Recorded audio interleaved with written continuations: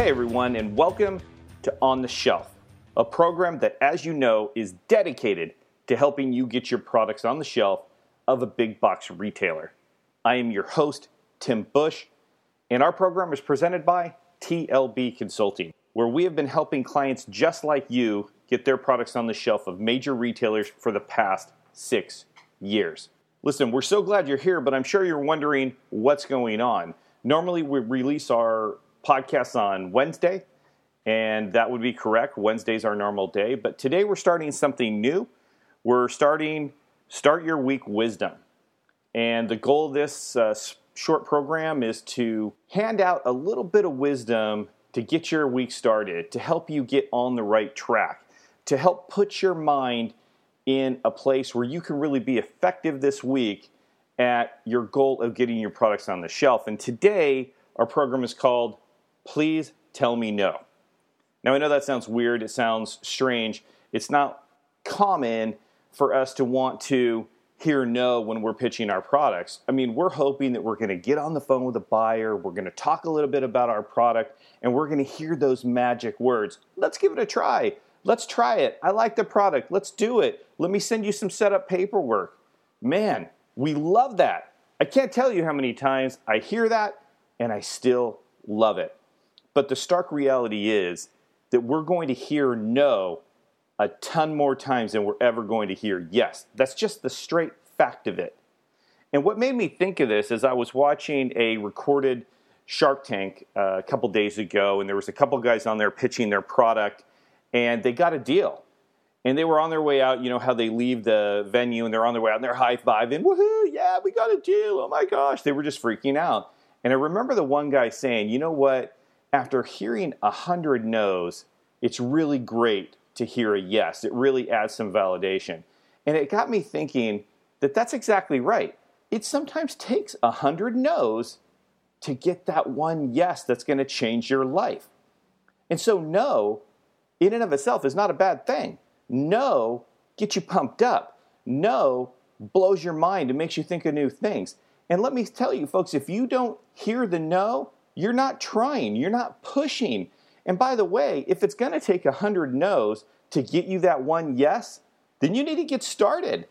If you're not hearing any no's, then you're not checking off any of those 100 no's that it's going to take to get you to that yes. So don't be afraid of.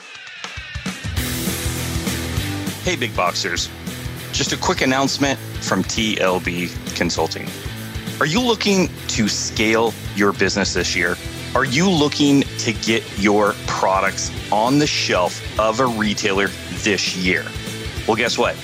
Booking a coaching call with me has never been easier. I know, based on the past 10 years of working with clients, that it can be difficult to be a solopreneur. It can be difficult to scale your business into territory that you've never been to. That's why I have opened up more slots this year than I've ever done before. One of my goals this year is to work with more clients, more solopreneurs, more big boxers looking to get their products into retail than ever before. I want to work directly with you and share my experiences over the last 25 years of getting products into retail. I want to share those experiences with you. I want to talk to you from a place of somebody who's been there, and I want to help you get to where I've gone. Like I said, it's never been easier. All you have to do is go to tlbconsulting.com, click on consulting, and then choose the time or the bundle that you want and get it scheduled. Let's kick off 2020 with a bang. Let's get you the information that you need. I'm looking forward to meeting you. The no. What you should be afraid of is what comes next. You never want to be tongue-tied when a buyer says to you, hey, I'm going to pass, especially if it's in person. You want to have something that you're going to come back with. It cannot rock your world, and you can't get defensive either.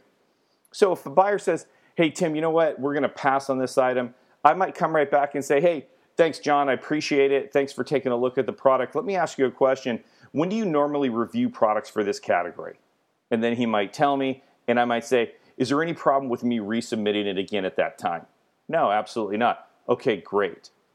Boom. You have to have something that you're going to come back with. And I know your instinct is going to tell you to ask them why. Why are you saying no? Most buyers are not going to tell you why because they know what's going to come next. If they tell you that there's something inherently wrong or there's something they don't like, you're going to spend a ton of energy trying to fix it. And what they're trying to tell you right now is it's not the right time for them. They're not interested right now. What you want to find out is when's the best time to resubmit it. And then you need to make sure that every time you have success with that product, you shoot something back to that buyer, letting them know about your success. So don't be afraid of no. In fact, I want you to close your eyes right now, and I want you to lean back, and I want you to say, I'm embracing the no. No's not a bad thing. You're going to need some no's to get to your yes. So listen, we hope that you are going to join us on Mondays for a little bit of wisdom. We appreciate you sticking with us. We hope that you're enjoying all the podcasts. You can get a hold of us on Twitter at TLB Consult. You can get hold of us on Facebook at TLB Consulting. And as always, you can reach out to us via email by going to our website, tlbconsulting.com. If you're interested in sticking with us, hit the subscribe button. Don't be afraid. Hit that button right now. Hope you have a great week. We look forward to seeing your product on the shelf.